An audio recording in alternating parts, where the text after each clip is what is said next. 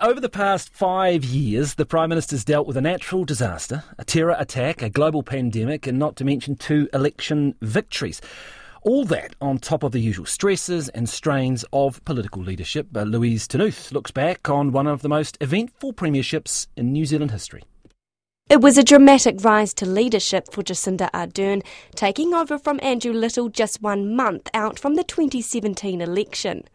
After staring down the barrel of electoral disaster, the new leader propelled Labour to an unexpected victory, courtesy of a coalition deal with New Zealand First. Ms Ardern became New Zealand's 3rd female Prime Minister and the world's youngest female head of government at age 37. Just a year into the role, she gave birth to her daughter Neve, making her the world's 2nd elected head of government to give birth while in office.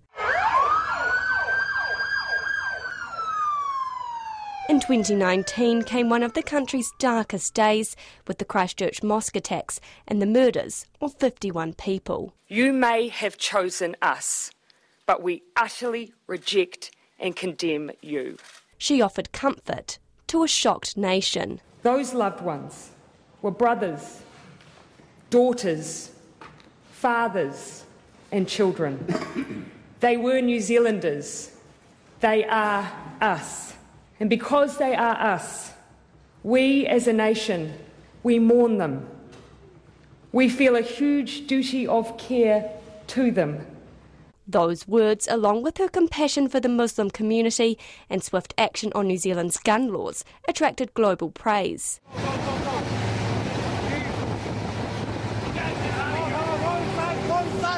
Just 9 months later, it was a natural disaster that once again propelled the Prime Minister back onto the world stage.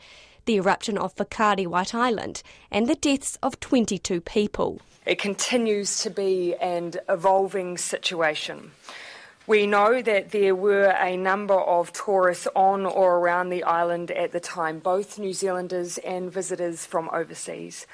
I know there will be a huge amount of concern and anxiety for those who have loved ones on or around the island at the time, and I can assure them police are doing everything they can. In 2020 came COVID, a nationwide lockdown, anxiousness and uncertainty.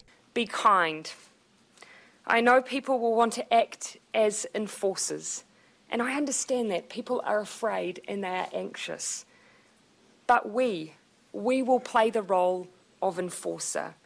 What we need from you, our community, is you to support others. Go home tonight and check on your neighbours.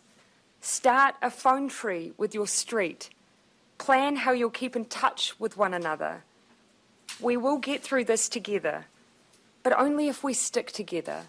So please be strong and be kind. Later that year, an election fought primarily on COVID saw Ms Ardern lead Labour to the first one-party majority in the MMP era.